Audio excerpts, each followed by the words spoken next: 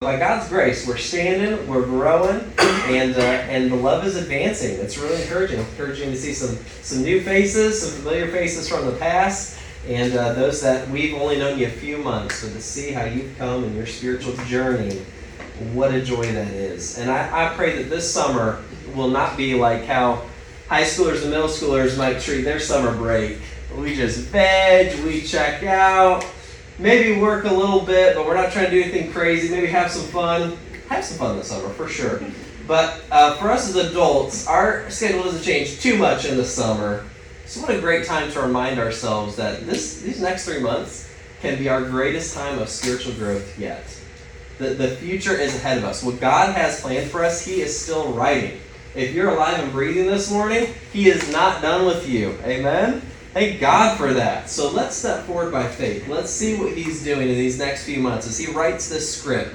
And a big part of that, I believe, is going to come from our study of the Word as we understand different names about God. Now, everyone comes into a church, or doesn't come to a church on Sunday morning, but they have some kind of preconception about what or who God is, right?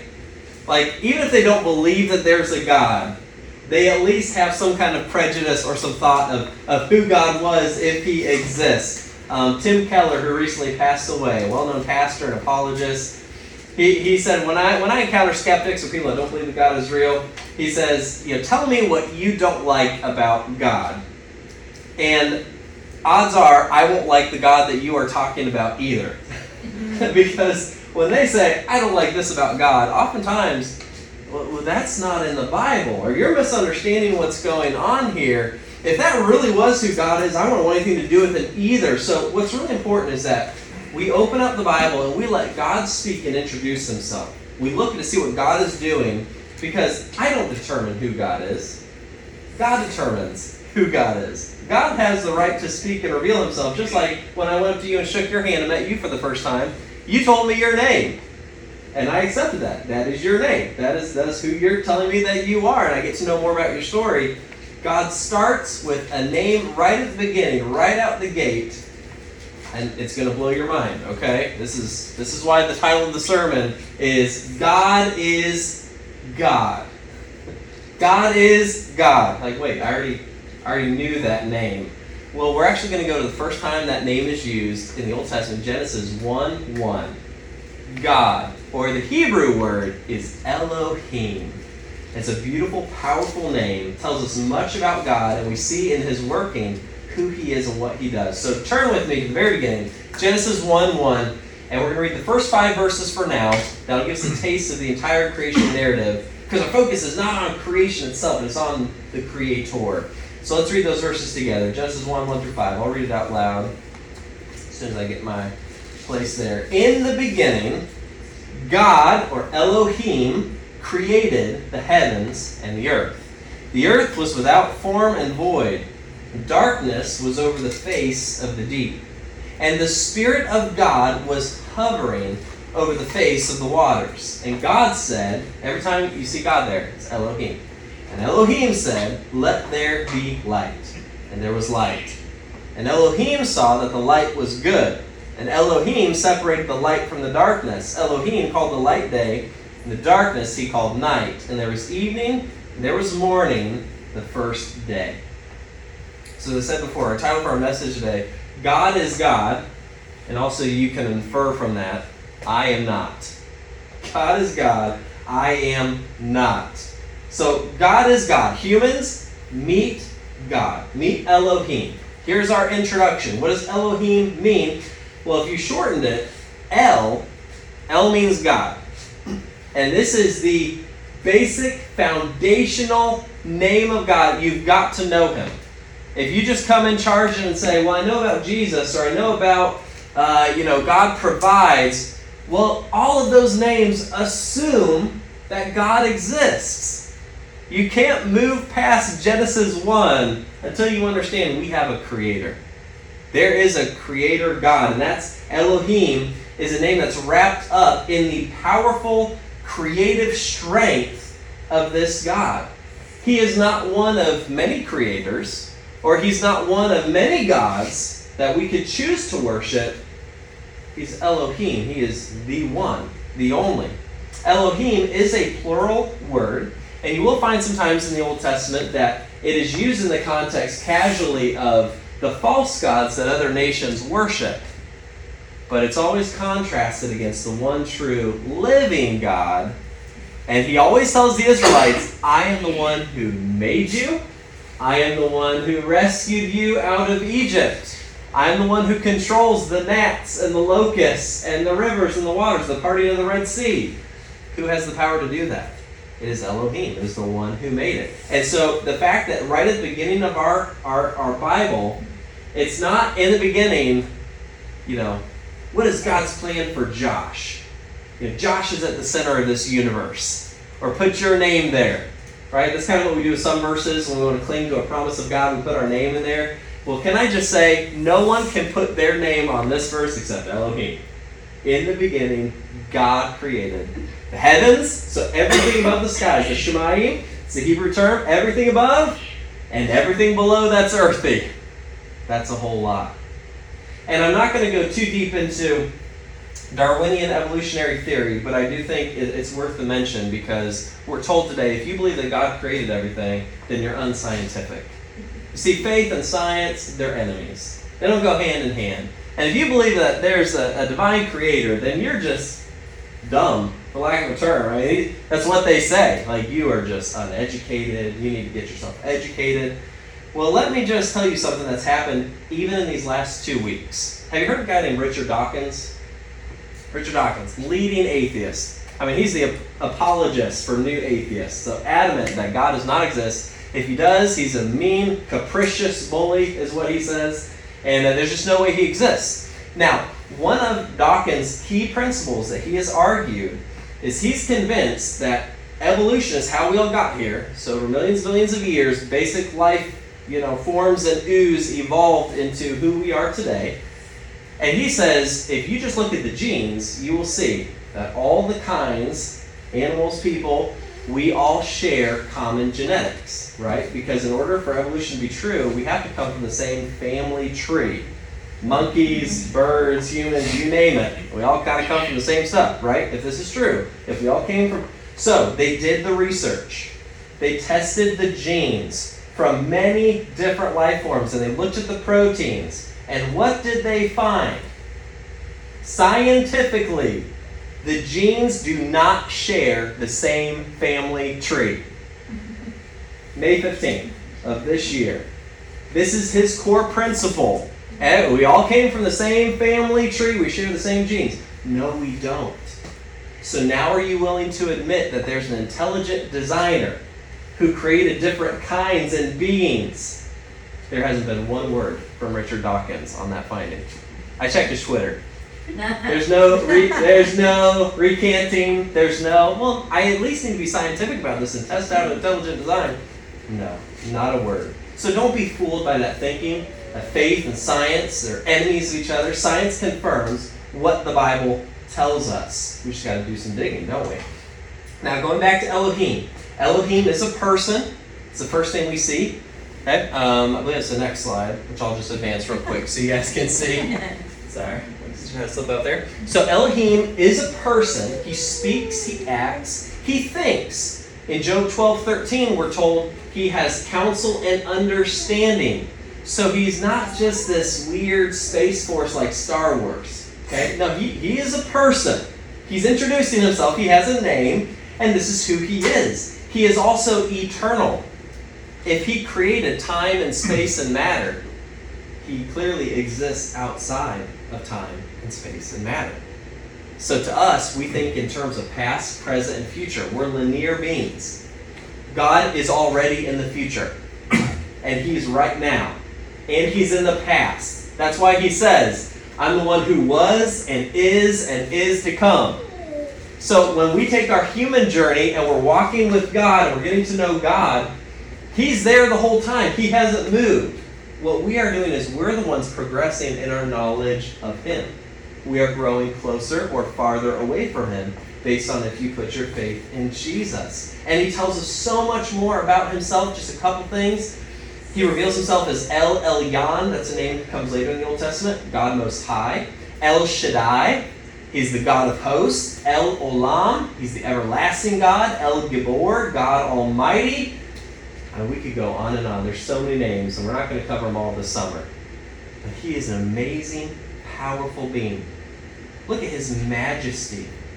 Look at what he creates out of nothing. It's just we'll talk more about verse 2 in just a second. But in Revelation 4:11, we're told that God is worthy. Worthy are you, our Lord and God, to receive glory and honor and power. For you created all things, and by your will they existed and were created. So let's put to bed the myth that God was bored in eternity past, and because he was bored and lonely, he said, let me create some people.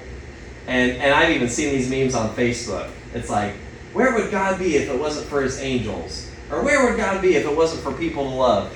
Oh my goodness. God would be just fine. We depend on him. He does not depend on us, right? Or if he is, he's not God. He's just another being like us that has to depend on people or creation. But no, he is in a class by himself. And here's the thing. By his will, he created us. You know, God has a purpose for your life. You are not an accident. Which is another reason it's important to believe God's word over what unbelievers say, because they want you to think you're here by random chance. And folks, nothing in your life is random. You are here this morning as a series of choices and decisions on your part. Yeah, probably. But also, who had you born in this century and living in this year and living in this community? Some of you didn't even live in this community a few months ago. We've only been here a year and a half. And look what God is doing all the time around us, because he is doing something. He wants us to see his glory. He wants us to know him. He wants us to love him. And he created us to reflect his glory.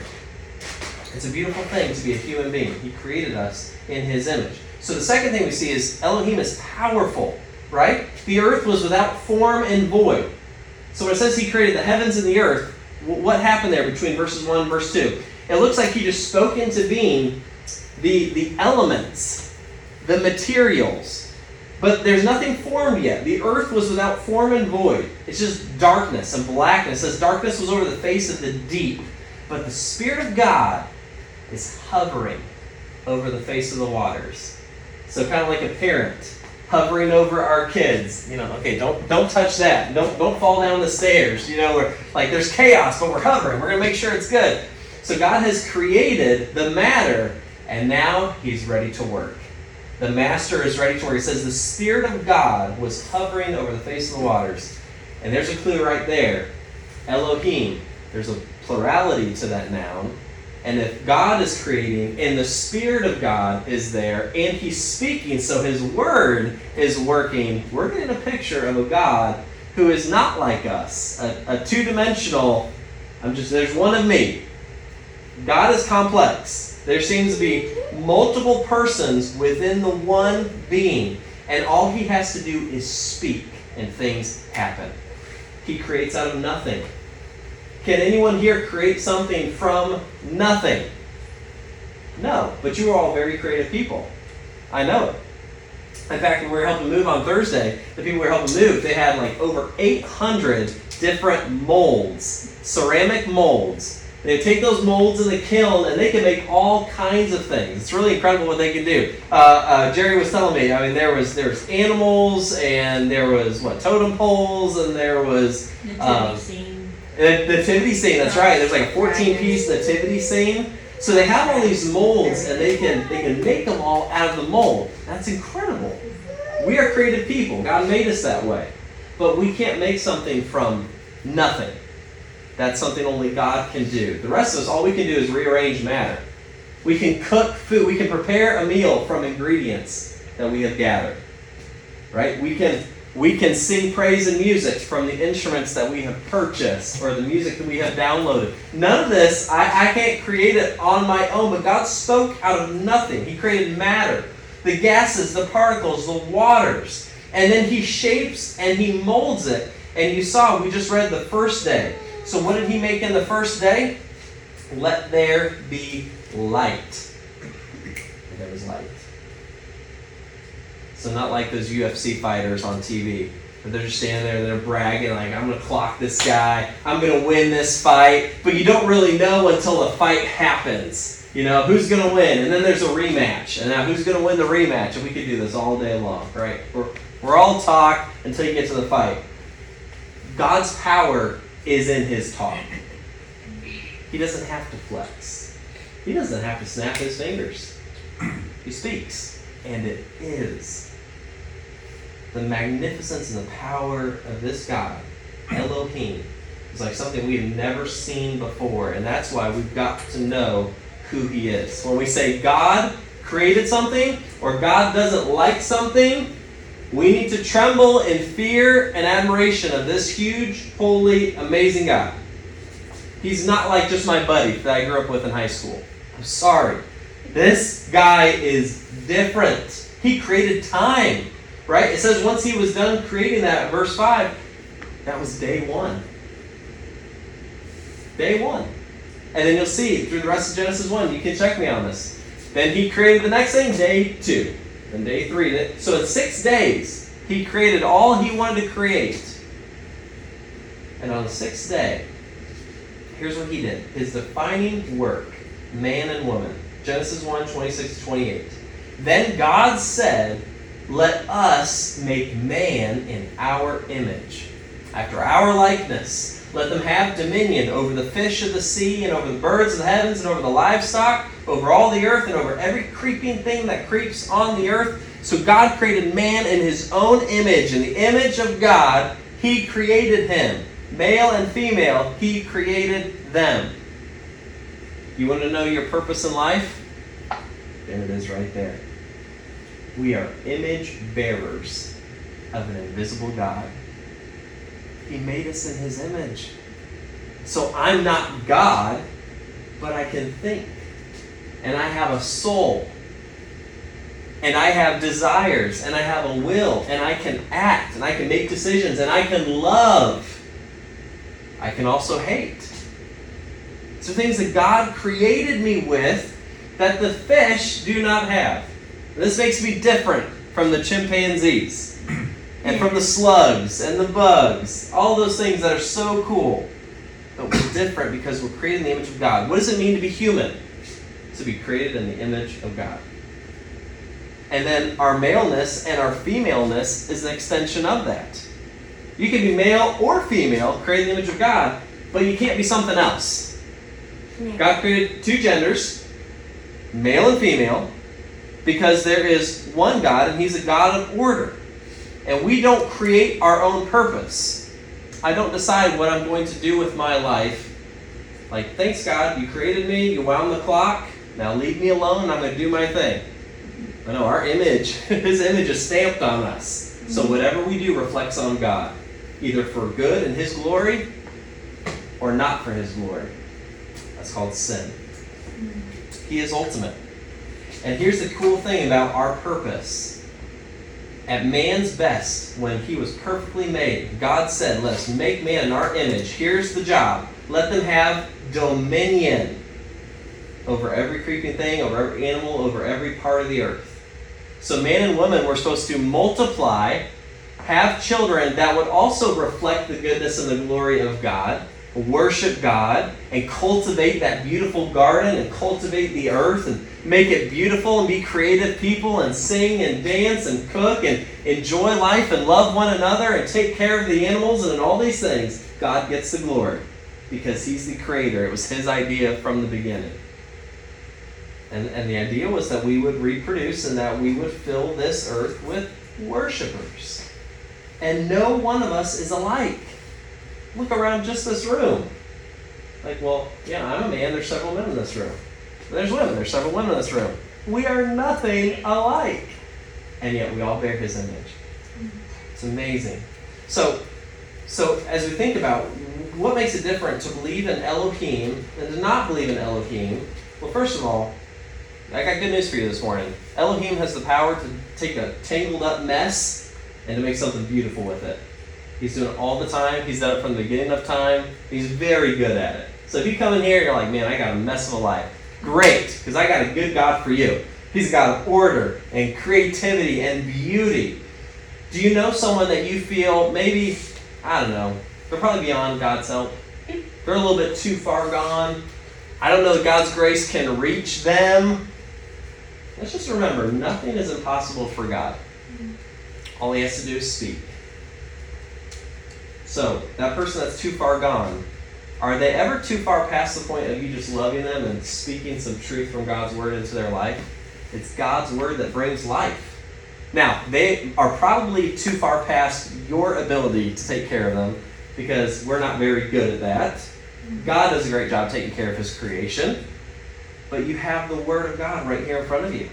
And as long as God is speaking in your life, there's hope.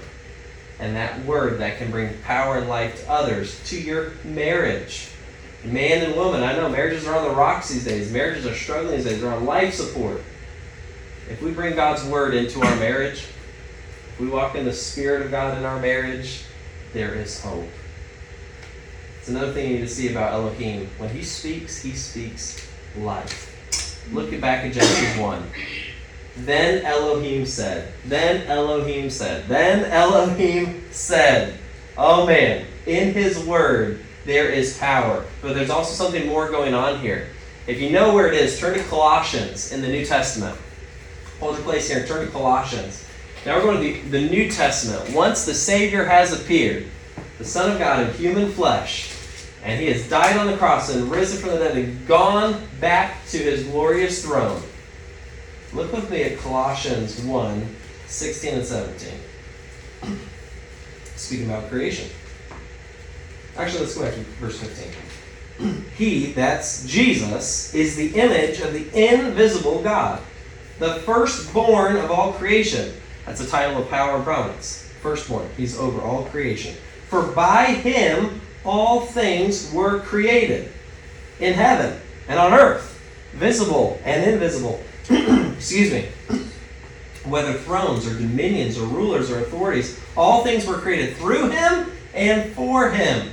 And he is before all things, and in him all things hold together. And he is the head of the body, the church. He is the beginning, the firstborn from the dead. There's another title.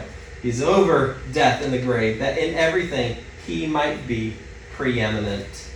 Who is Paul talking about? Jesus. Did he just say what I think he said? He just said, all things were created through him and for him. He's saying Jesus is Elohim. Jesus is Creator God. So in the beginning, when God spoke, who is the one speaking? The New Testament is making it clear. This was the Son of God. Because he's lived in eternity past, just as God the Father and God the Spirit, the three in one. So God is creating, but he's creating by his word, the Son, and by the Spirit, the three in one. So when the disciples see Jesus say, "Peace be still," and the storm immediately calms the waves on the Sea of Galilee, and they ask the question, who is this, that even the winds and the waves obey him? He's Elohim. Who else would the winds and waves obey? They don't obey you or I. They don't obey the false gods, but they obey the voice of their Maker, the author of life himself. Jesus is the very same God in human flesh. Does that blow your mind that the God of all creation stepped into creation and he took on created matter, a human soul and human flesh, to live a normal human experience, but to live faithfully to God's word, to redeem us, to save us, and to bring us back into right fellowship with God? When I hear that, when I hear how powerful his word is, I have to confess to God, I don't have a high enough view of God and his word. I just don't. There's too much faithlessness on my part. There's not enough reverence on my part. There's too much self-centeredness on my part. This is my life and my schedule and my business and my friends and my family, and everything is his. He made all of it. Jesus made all of it. So is he on the throne of your heart just a few minutes or an hour or two out of your week? Or does Jesus have oversight of every part of your life? Are you fully yielded to him? Are you trusting in him to hold your life together? Or are you like me and you're stressing out about every 2 hours when things do not go according to your script? Well, there's a reason for that. I'm not the one who writes the script. I'm not the one who holds all things together. They hold together in him. So I find peace in my soul when I trust him. I trust his plan. Even when it's not at all what I had imagined, he holds us together, family. Now maybe you're asking the question, if God is so good at creating and organizing and administrating, and he created us in his image, then why is the world an absolute mess right now? Why is there so much death and chaos? That's because God is God, but the first man and woman didn't take the logical inference far enough. If God is God, I am not. I am not the center of the universe. The story does not revolve around me. But we have pride. And pride surfaces in Genesis 3.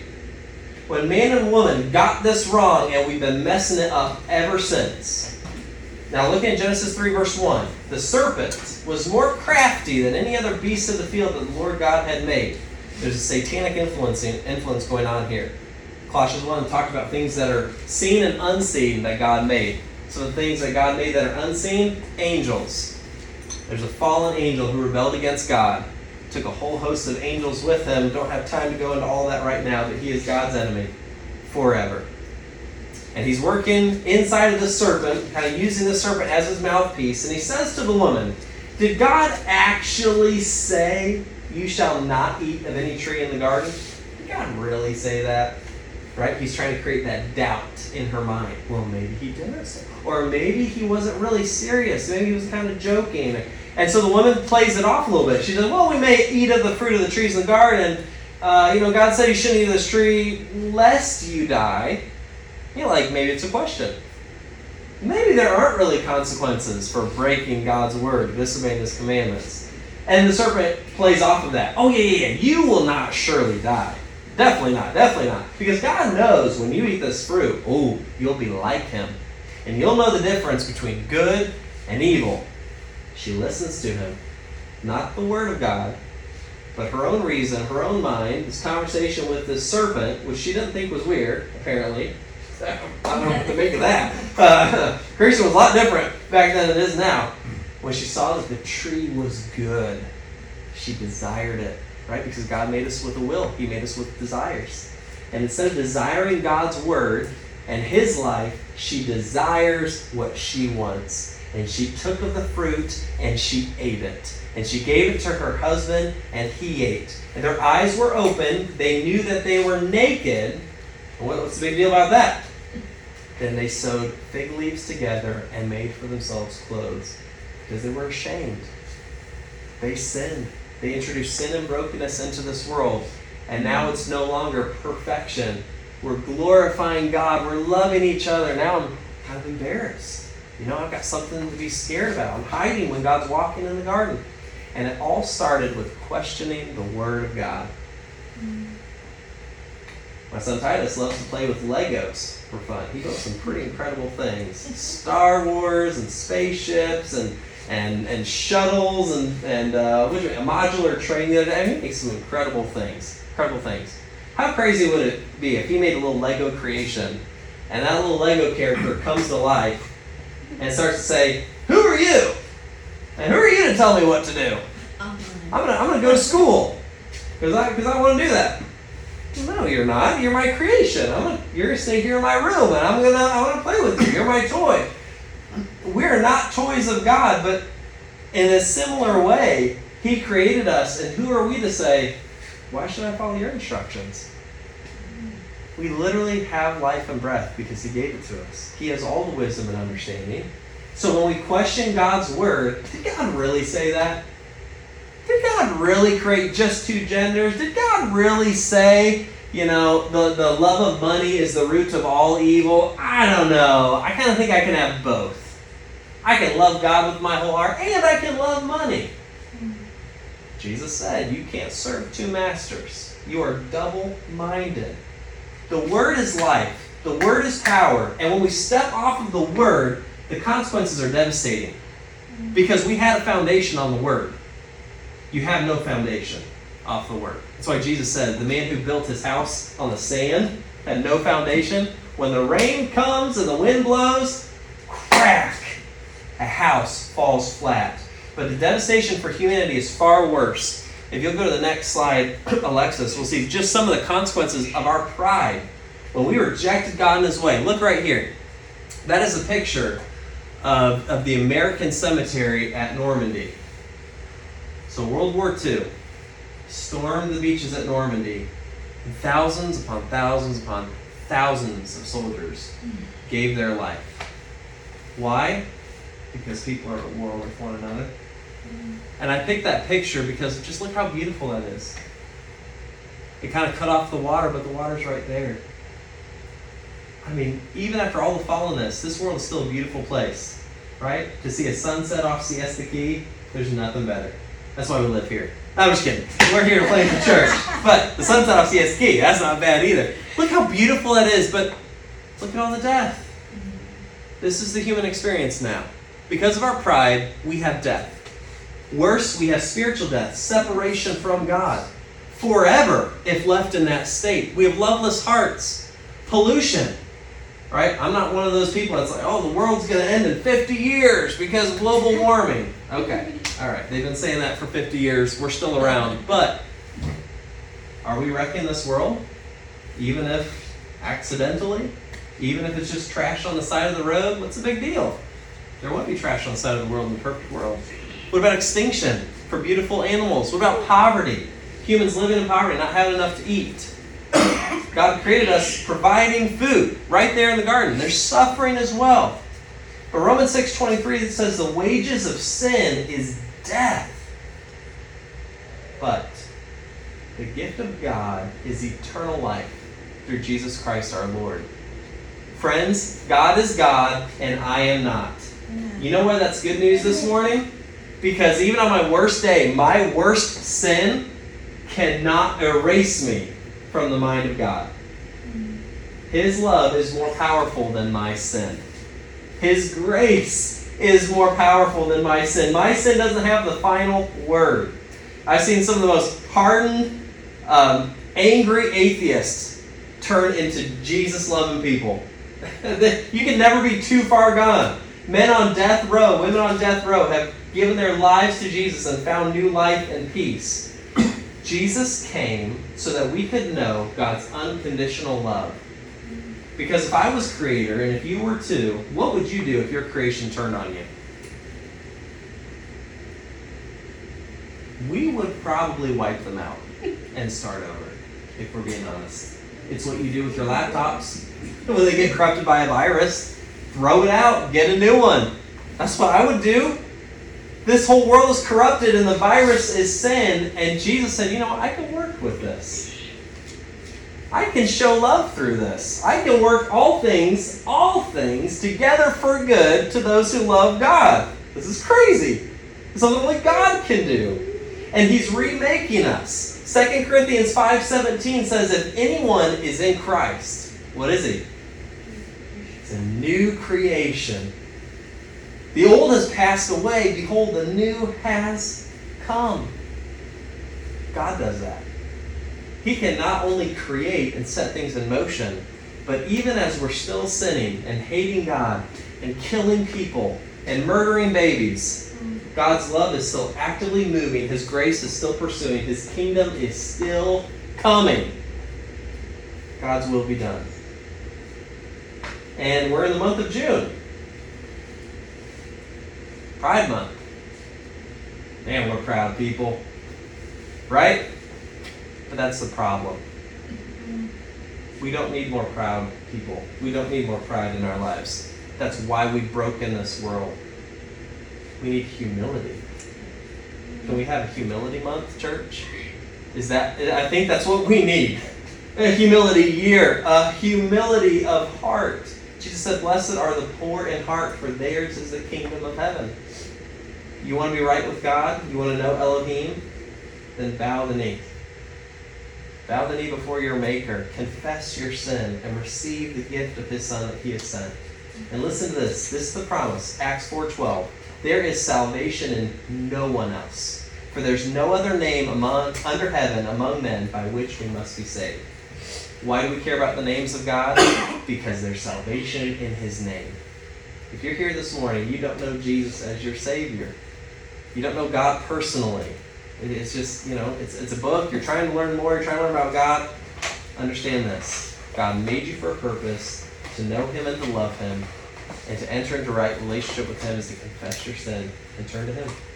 You can have that relationship today, and I invite you into that in Jesus' name. If you do know Jesus, and you came in here this morning struggling, what is my purpose? Or what am I to do with my life? Or how do I love that person that's so unlovely? Or what do we do in our marriage when we're just really struggling right now? Go back to the beginning. God makes no mistakes. He created you. If you're married, he created your spouse. If you have kids, he created your kids. Every single one of us unique and for a purpose. But that starts with knowing him. Pursue his kingdom first, and all of these things will come to pass. And this week, I want you all to pass on this one thing you've learned about God this morning. Or maybe it's just a refresher for you.